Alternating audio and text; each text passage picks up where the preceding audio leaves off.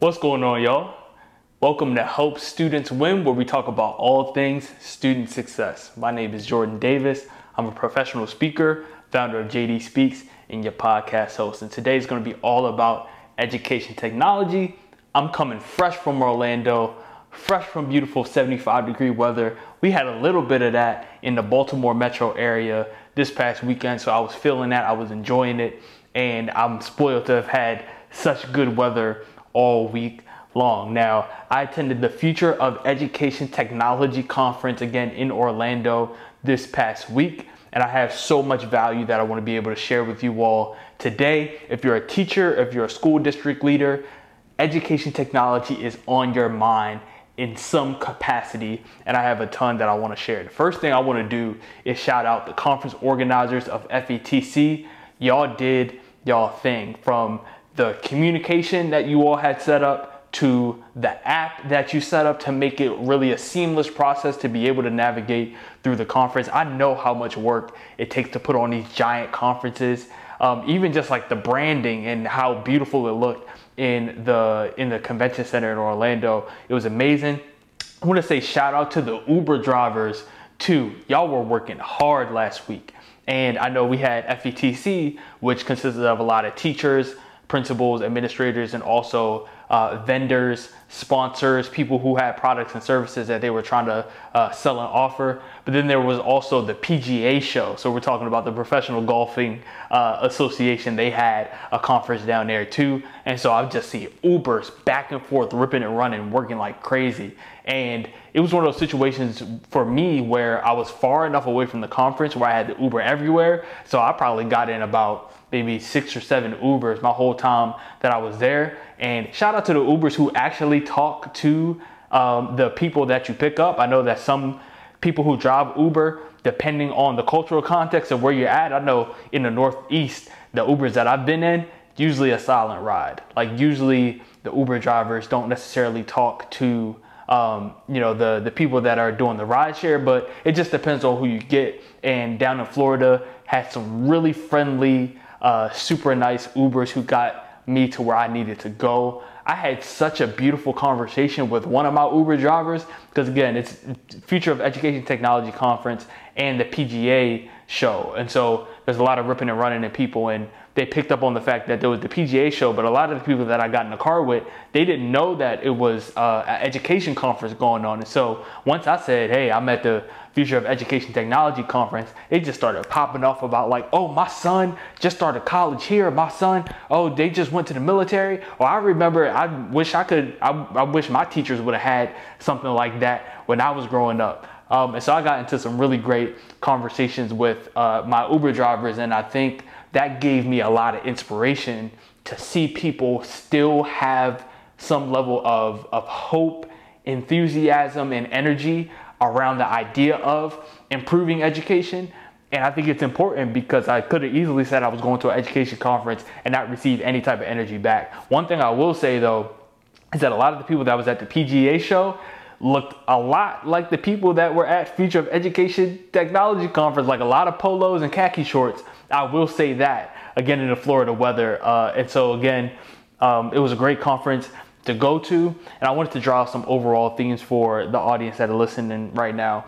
Just for a little bit of context, this was not my ideal crowd. It was great people, but when I walked in, I was expecting to see some high school teachers, some college professors, right? Some learning designers, some instructional designers. Nah, not really. It was mostly elementary school teachers, or if you weren't a teacher, you were some sort of IT professional, assistant superintendent presenting on what your school district was able to do. We had some teaching and learning experts there, but they kind of took a back seat to, again, a lot of the district level conversations around integrating technology into classrooms. And one of the first things that I noticed about the conference was just looking at the sponsors that were there. When Apple has a table, when Google has a table, that's a different level of money and a different level of products and services that these sponsors are trying to offer. And the expo itself, one of the biggest expos that I've ever been to, they had like igloos that you could go in. It's like a whole space experience. They had robotics rings, it's almost like the size of a WWE ring.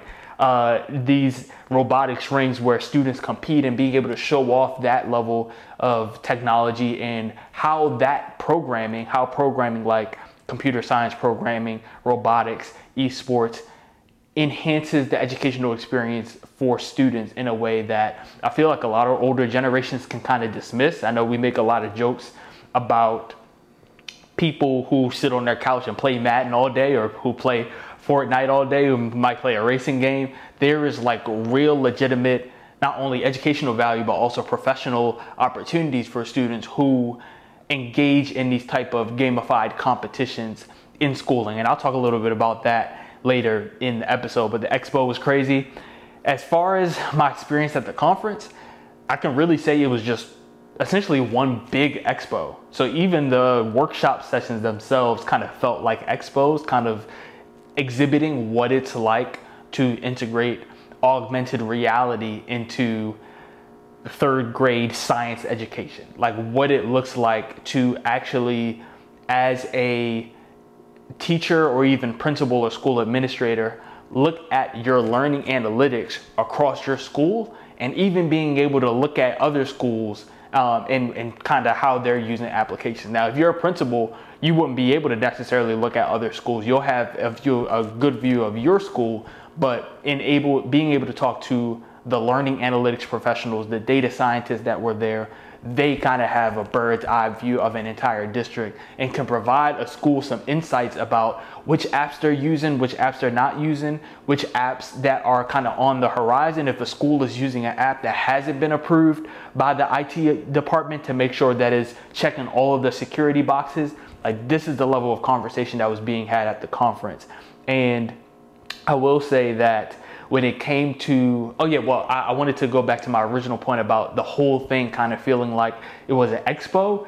It was such a smooth experience, and I was kind of surprised by that, in the sense that when I attended the American Association of Colleges and Universities annual meeting the week before, so the week prior, that conference allowed me to, there was more intellectual conflict involved with that conference. There was more of a diversity of thought that was kind of built into the programming, that was built into the speakers, and even the format of the sessions. At FETC, we had keynote speakers, we had workshop presenters. They were fantastic and very knowledgeable about their work, but I would have appreciated if there was more conversation about what makes technology integration difficult. What makes technology integration difficult when it comes to access challenges, when it comes to the conversation around parents and even students using their phones or even having access to technology in the classrooms. What do we say to school districts who are thinking about completely banning phones? And so what does that do when we talk about education technology and what makes the work difficult? And so I would have appreciated if there was a little bit more nuance to that conversation, bringing a diversity of perspectives, or even just those leaders talking about what made their work difficult and what were some barriers that they were encountering. And so one of the big takeaways for me is that seeing things like virtual reality and augmented reality is not only improving the educational experience of students, but also seeing that as increased access for students. When we talk about students with different learning disabilities and learning challenges, being able to literally hold a butterfly in your hand, like with augmented reality, you have a lens and it's pointed towards your hand, and being able to spin it and being able to zoom in and being able to take notes, that's increasing access in a way that just a lecture about biological science and how butterflies develop, that's a completely different learning experience. And so that's some of the things that I took away. I would also say that what wasn't talked about, what was touched on at the conference, and I really wanted to get to this, is a big point that I wanted to make. One of the things that was touched on at the conference was the importance of students learning, quote unquote, 21st century skills. So skills that students will need to go into data science, to go into computer programming and computer engineering, and how there might be access barriers for students from historically marginalized groups. And I appreciated how one of the speakers on this topic, when we talk about, let's say, middle school students learning how to code, for example, that conversation is important, but what's even more vital in order for students, specifically all students, to be able to grasp those skills and feel compelled to learn those skills is the integration of career and technical education alongside the hard skill. Because if students don't see themselves in the field, if they don't see a cultural significance to becoming a computer programmer, to becoming a computer engineer, a lot of students have preconceived notions about what that career field even looks like. And so I heard a few speakers in different sessions say at the conference about how there is this stereotypical image that we have of computer scientists, and we think that programmers and coders just sit behind a computer all day, for 8 hours a day, kind of in their cubicle, in their box, just coding all day. And they were able to kind of break down that stereotype and say that coding is much more collaborative and teamwork oriented and creative than a lot of people think before they get into it. And so, one, kind of demystifying what it means to be a computer programmer in a professional sense, even for middle school students. Middle school students love talking about career stuff. Like, we think that that's going to be over top of their heads, or even there are probably some educators that think that's not my job to tie in the career stuff. That's up to the career counselors at our school. That's up to the academic counselors at our school to help students figure out how the skills that they're learning is going to apply to their lives. But at the end of the day, it's important for students to have contextualized learning. So I'm learning this skill and reinforcing the why behind it, reinforcing the practicality of it, and reinforcing what makes it difficult to create the world that I want to create in order to do the work that I see myself doing and contributing to.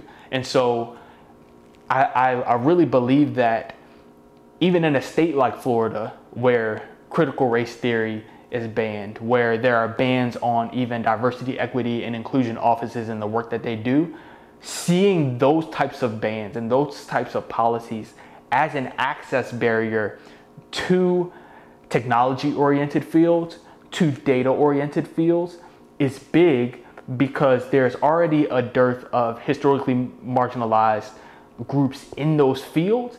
And if students are not able to connect the skill that they're learning to their cultural background, to somebody who might be in the field that looks like them, that's excited about their work, that enjoys their work, that is paid well for their work, that's what's going to compel a student in order to pursue that in high school and in college. It's not just about learning the skill or making it easier for the students. It's making a clear alignment between this is a skill that you can build, and this is how it connects with your personality, with your culture, with the type of lifestyle that you want to live, with people that you might already know or whom you might look up to that has also developed these skills and is be able to learn and grow from that.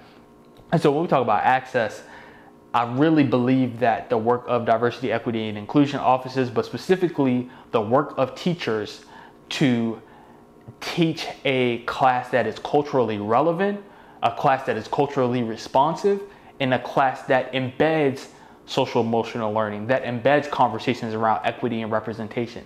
That's what's going to get historically marginalized students to fully invest in those opportunities to build on those computer science skills and those programming skills.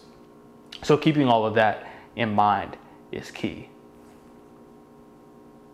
Even when we talk about tracking in our schools, about how certain students are tracked into math classes in early elementary school, that, or even middle elementary school, that it's hard for them to break out of that path. It's hard for them to be able to display a level of knowledge that gets them to, again, it's sorting students into certain classes based on what they've displayed in classes that don't even fully tap into the ways that they want to express their knowledge or the ways that they want to express what they've learned. And so when we talk about tracking, when we talk about the declining numbers of Black educators, of Latinx educators, how our classrooms are becoming more diverse, but at a faster pace than that of the teachers that these students are being taught by. Those are some of the access barriers that we need to talk about when we talk about education. They made a big point at the conference about how there are many school districts where every student has a laptop. There's a 1-to-1 ratio between students and laptops. There's a lot of celebration around that. Every student in our school district has an iPad. So the physical technology is there in a lot of circumstances.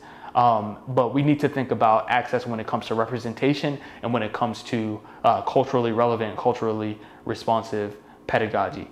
I would say too, also the availability of opportunities for students to build skills along the lines of technology careers.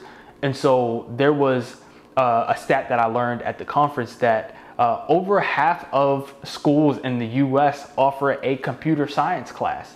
And that's a great stat to uphold. But a school like Maryland, where I believe it was 96% of schools in Maryland have some sort of, or school districts in Maryland have some sort of computer science class built into their curriculum. Where you look at a state like Louisiana, where only 36% of school districts in Louisiana have some sort of computer science class built into their programming. And so that comes down to capacity, expertise that teachers have within schools. Again, bandwidth. Do you have teachers that actually have the time and the resources to be able to teach that in your schools? Is your school board, are those skills top of mind for your school board and your curriculum committee, the people that are developing the curriculum? So all of these things converge to create either access opportunities to access these career fields that there's a high need for. The number of computer scientists positions that are opening is growing, and so there's a big need for that. But there's also, there's a stat that only 5.8% of students at K through 12 actually go on to take a computer science class. And so breaking down those barriers too, that was a lens that I developed at the conference that I didn't go in with, that I'm taking out of it. Also talking about rural communities too, and how even having the physical technologies is a challenge. And when they do have the physical technologies, do they have the broadband speed? Do they have like the literal technological bandwidth to be able to support technology integration? And then lastly, the preparation of teachers to teach computer science, where the research says that most computer science teachers are not computer scientists. So they're being asked to develop skills. And literally, I heard a teacher talk about how they said, oh, you've taught math before and you've taught science before. You probably know how to teach computer science. It's like, nah, not necessarily. Like, I have math and science expertise, but expecting me to teach this and kind of in part be an expert on something that I do not have the expertise in, that's a real challenge. And so how do we support educators in STEM education that aren't necessarily in STEM fields? How do we give them the tools to engage all students in a way that promotes access, in a way that promotes growth, and then also implementing social emotional learning and culturally relevant pedagogy so that all students, no matter your background, no matter your learning challenges or your learning style, or even your race, your ethnicity, where you're coming from as a student, you can be able to see a class as being helpful for you.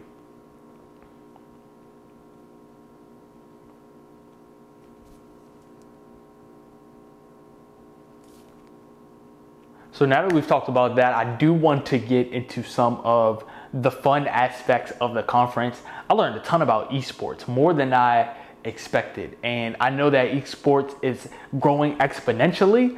And at least in my brain, when I think about esports, I think about people that are sitting in a gaming chair playing Madden. Because like that's what I've seen on commercials. I'm a big Madden player myself, so that's what I associate with. But esports is so much more than that. There's robotics education. There's CPU-based gaming where students are playing on the computer. There are students that are literally going on to college and getting scholarships for their expertise in esports. And again, it could look like a ton of different games, from Madden to, and Fortnite, to literally like robotics and building the robots and having them compete in different games against students not only from across the country, but around the world. And so the World Robotics conference, the conference where K through college students come together to compete in these competitions. It's held in Dallas, Texas. It's held here in the US. And so opening my mind to what esports education looks like. And I was inspired by the esports companies. There were several represented at the conference, but I was inspired by those who took social emotional learning very seriously and actually developed resources for their teachers to be able to integrate that into the robotics curriculum. Because again, most of the teachers that are teaching this, that are the robotics coaches that are taking the students to these conferences, they're not robotics experts. And so by the time students get to 6th or 7th grade, the students know more about the robots than the teachers do. And so it's one of these fascinating circumstances that I'm seeing where students very early on are the knowledge experts in the room. And so what is the role of the educator when the educator themselves is not the knowledge expert in the room, but instead getting educators to see themselves as facilitators, as coaches and as mentors, as motivators for students, and building out those resources so that when a kid's robot falls apart, or when a team has worked so hard on their robot and they get defeated in the final championship, what does that follow-up conversation look like with students? How are those students internalizing the failure or the lessons that are learned?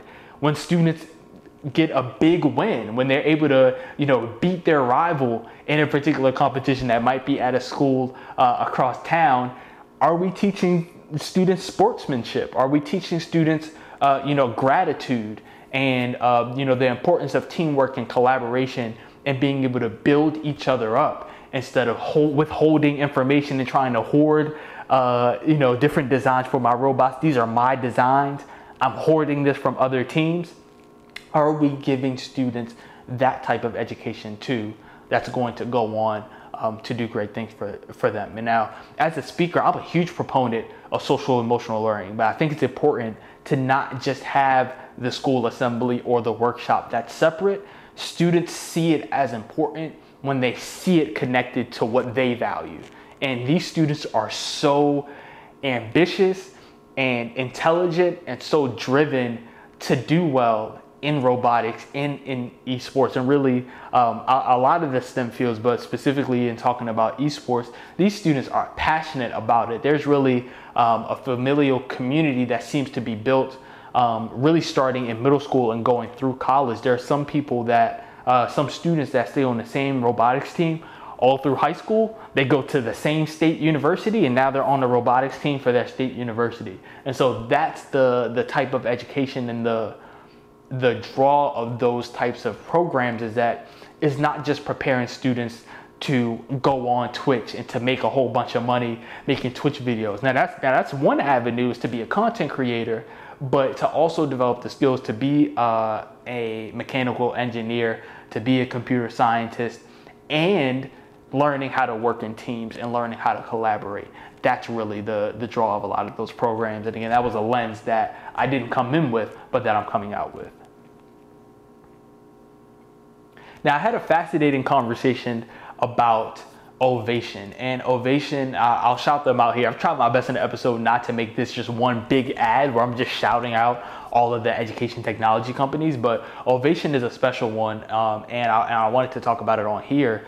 It is a platform that allows people who want to improve their public speaking skills to do so using virtual reality. And so you download Ovation to your laptop, and then you also have it on your device. If you're using just the device, you won't even need your laptop. But if you have a Oculus or some type of virtual reality headset, you can have Ovation on that headset, and what it does is it puts you in a public speaking environment, and you can scale it anywhere from 7 people around a conference room engaging in a panel interview to you're giving a keynote speech in front of 1,300 people, right? And so it has these different settings and different environments to where you can improve your public speaking skills, and it focuses very much on the technical aspects of public speaking. For example, I learned from the folks at Ovation that about 150 words per minute is the comfort sweet spot when it comes to listening and retaining information for humans. And so if you are somewhere around that 150 word mark, Ovation is going to be like, yeah, you're pretty on par with that. But if you're creeping into the 200 words, some people even in the 250 word range, Ovation is going to be able to pinpoint that in its analysis of your speech and ask you to slow it down a little bit and even give you guidance on how you might go about doing that.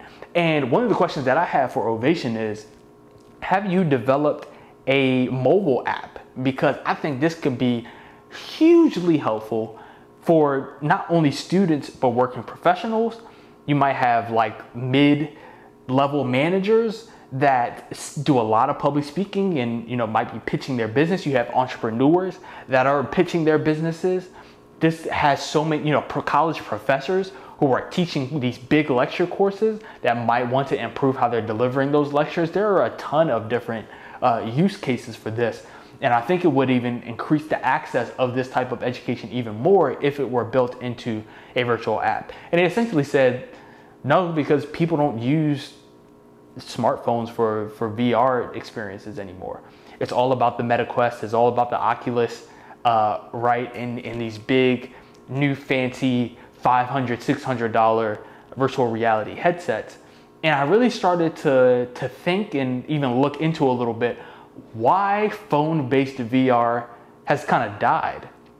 I attended several sessions that focused on augmented reality using smartphones. But when we talk about virtual reality and something having to be on your face and on your eyes, it makes me think about Google Cardboard, which was very popular in the early 2010s, especially in the K through 12 space. I remember using a Google Cardboard, and I kind of got reintroduced to it in my master's degree program in learning design and technology.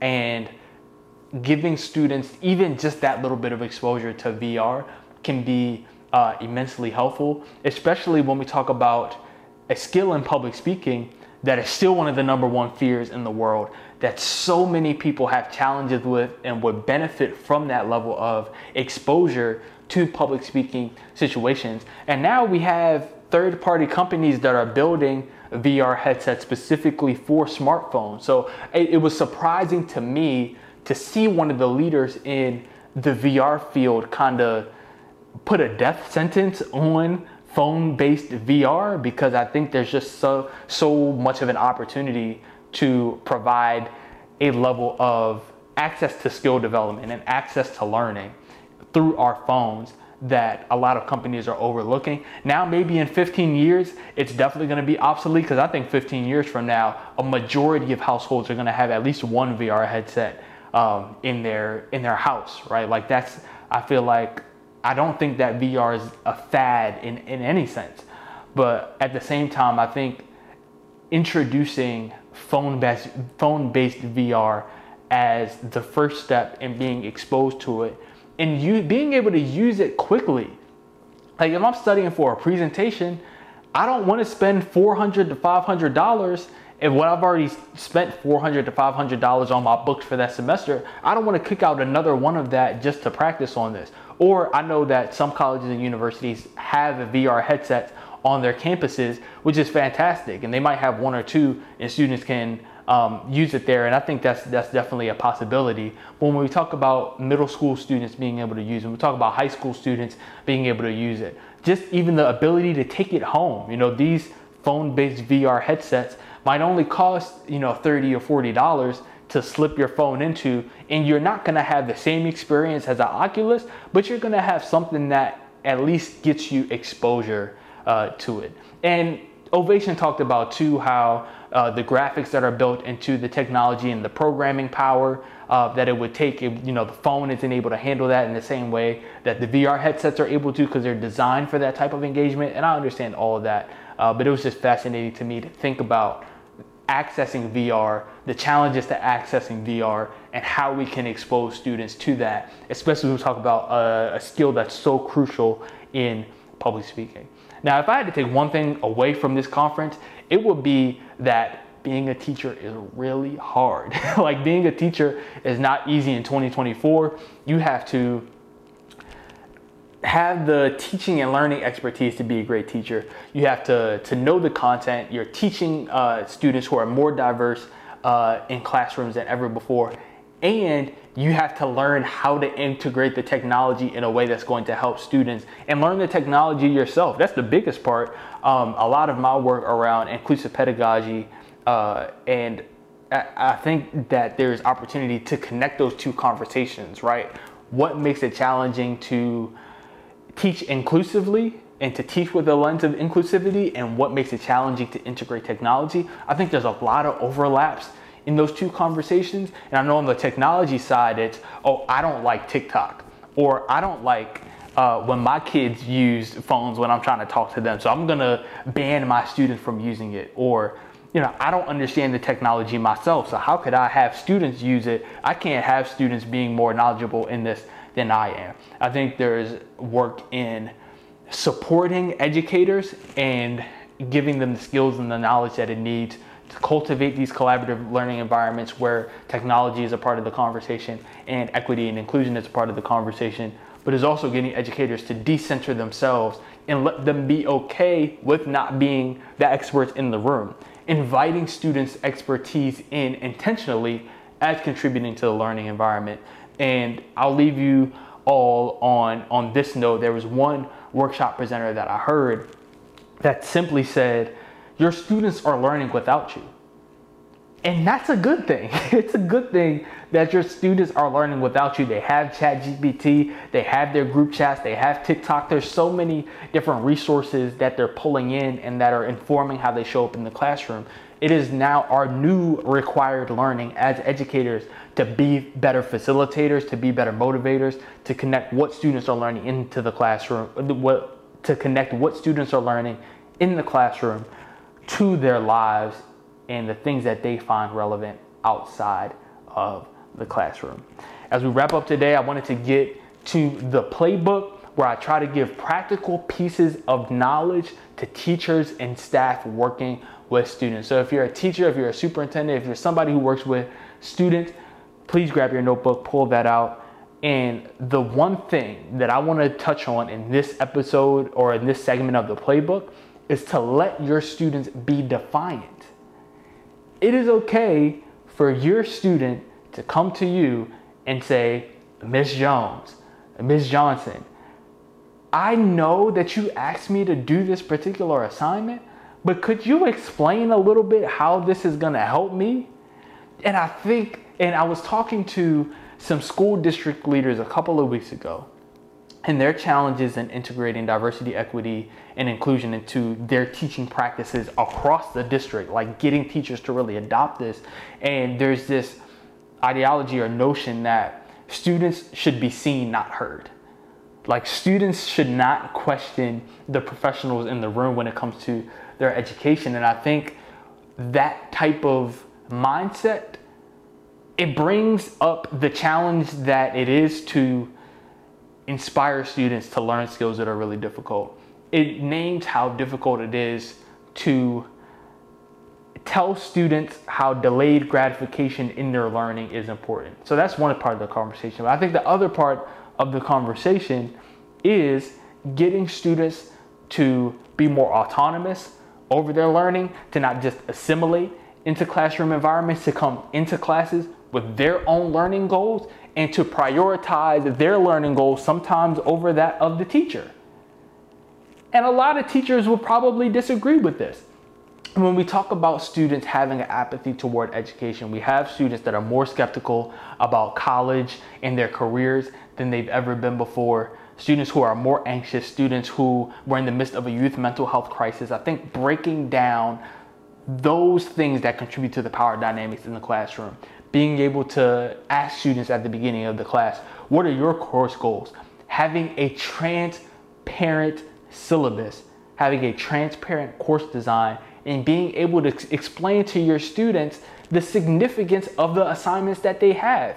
Even if those assignments are imposed by a principal, are imposed by the district, specific conversations that you as a teacher might not align with, or specific standards that you might not align with, explaining to students why they might be learning it, empowering them to push back on a few things, because that level of agency and that level of confidence is going to serve students well in high school and college when they have to make decisions for themselves about what they major in, about what classes they take, about what internships and professional opportunities they apply to. And so if I could share one thing with educators today, it would be to let your students be defiant. This past semester, there were some assignments that I had that I just didn't do. There were assignments that I had that I might have done at a 60% effort or 50% effort, because those assignments didn't align strongly enough with my own learning goals for the course. And there's a give and take relationship. I'm not saying that students should come into the class and take over and tell the teacher what to teach. But at the same time, when students are able to conserve their energy, when students are able to build relationships and collaborate in ways that you as an educator didn't see or didn't set up for those students, when students can draw their own connections again between what's being taught in the classroom and what they're experiencing outside of the classroom, that's what creates the students that we need. That's what creates students who are going to be leaders, that are going to be intentional about their college and professional decisions, and students that are going to be happier and less stressed because they don't feel constricted by the confines that sometimes we as educators restrict students in their imaginative ability and their ability to cultivate the skills that they want to cultivate. So let your students be defiant. With that, I'm going to close the episode. My name is Jordan Davis. Thank you all for your time. And one last thing, I had a question that I wanted to pose, and this is my listener question for today. Is it harder to be a teacher today than it was 20 years ago? I'm going to ask that one more time. Today's listener question is it harder to be a teacher today than it was 20 years ago? Leave your thoughts in an email to me at jordan@jdspeaks.com. You can send it in a written email or an audio message, and you might see your contributions on a future episode of Help Students Win. My name is Jordan Davis. Be well. Thank you all for your time, and I'll see you on the next episode.